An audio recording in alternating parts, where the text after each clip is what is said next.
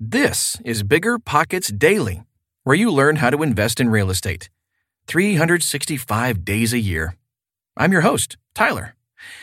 The following article comes from the blog at biggerpockets.com, but you can't read the blog when you're commuting to work or getting your Airbnb ready for your next guest. Okay, almost time for the show. We'll get right into it after this quick break.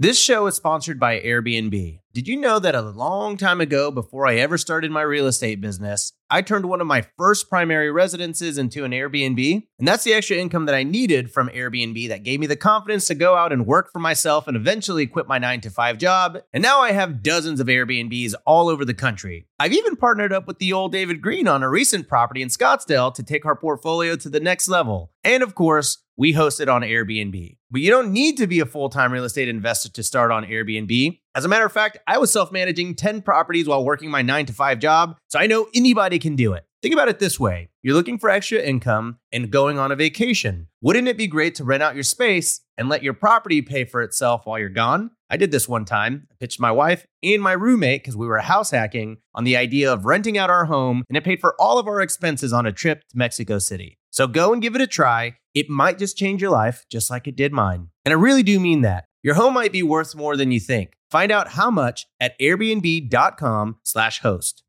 You're trying to close on your next rental, so why is your insurance company dragging its feet? With long lead times and never-ending paper forms, it's no wonder it takes forever to finally get a policy. Modern investors deserve better. They deserve Steadily.com. At Steadily.com, you'll get fast, affordable landlord insurance available online 24/7 in just a few clicks. You can even get next-day coverage, which takes just minutes, by the way, to obtain. And you can do it all from your phone. Steadily was founded by landlords who created insurance products tailored to the unique needs of this industry. It's their sole focus, and that's why landlords nationwide consistently rate them 4.8 out of 5 stars. So whether you've got a single-family, short-term, or multifamily portfolio, Steadily.com can secure the best coverage at the best price to protect your properties. Discover how Steadily can save you both time and money on your rental property insurance. Visit Steadily.com for a commitment-free quote tailored to your needs today.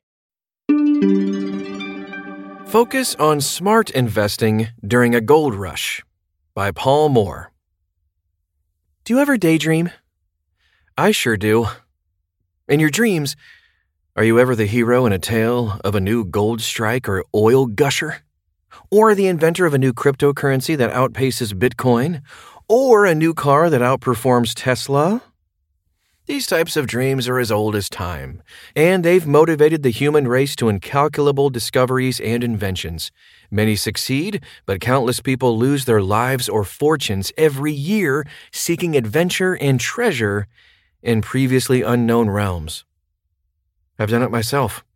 When real estate was on the ropes after 2008, I briefly fell back on my petroleum engineering degree.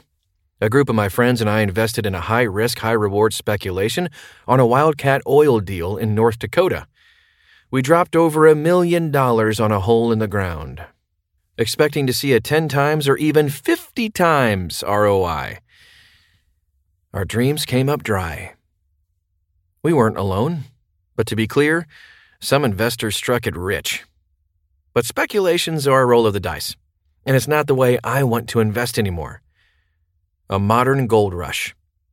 If you haven't noticed, we're in the midst of a modern gold rush. Many who had never invested in real estate are now in it full time. And I think that's wonderful. Many who limited their previous investments to Wall Street's casinos have discovered real estate's joys and wealth-building potential. And many who started in residential have migrated to commercial real estate, an arena formerly reserved for wealthy insiders. Relaxed crowdfunding rules and the explosion of social media and online marketing have provided practical access for millions of investors.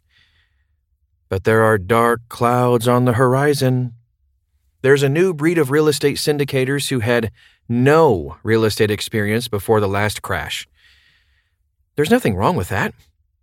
Many are making millions for themselves and their investors, but a problem arises when the herd starts overpaying for assets en masse. And when these folks, I call these new gurus new-rus, start spouting new rules and convincing newbies things like, "It's different this time," People always need a place to live. There's no end in sight for this bull real estate market. But, my friends, trees don't grow to the sky, and no bull market goes on forever. This is the type of sentiment that caused previously rational people to leave their homes, their jobs, and their families in the late 1890s to brave horrific conditions while crossing the Alaskan tundra on dog sleds to seek their fortune. Last year, I got to visit an Alaskan city where many departed but never returned. The History Channel tells us that only about 30,000 of 100,000 weary stampeders finally arrived in Dawson City. Most were gravely disappointed to learn reports of available Klondike gold were greatly exaggerated. For many, thoughts of gold and wealth has sustained them during their grueling journey. Learning they'd come so far for nothing was too much to bear, and they immediately booked passage home. Now, this all sounds like a lot of fun. Not. Seriously, this type of investing can be fun, but don't forget the words of investor extraordinaire George Soros. If investing is entertaining, if you're having fun, you're probably not making any money. Good investing is boring. Many great investors like Warren Buffett share this sentiment. So, who made bank and ultimately had the most fun in the Alaskan and earlier California gold rushes? And what can we learn from them? A handful of speculators got rich for sure, but it was those who took the boring path who consistently prospered in these situations. I can imagine the boredom of setting up a hardware store to sell picks and shovels to hopeful prospectors, or establishing a hotel, restaurant, or dog sled operation.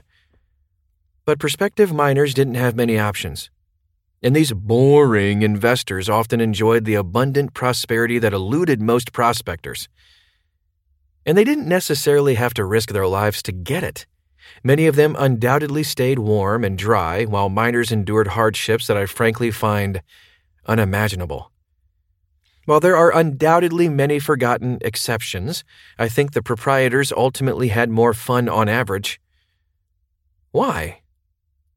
Theoretically, they had cash flow and savings, which provided the freedom to take vacations and relax in the mountains. Alaska is beautiful in the summer. The same mountains where their clients sweated and toiled and starved and froze to death. Their cash, theoretically, provided the freedom to hire staffers and enjoy free time. Boring hardware store owners, boring investors, outmaneuvered gold speculators, shiny object chasers, to enjoy life and build multi-generational wealth.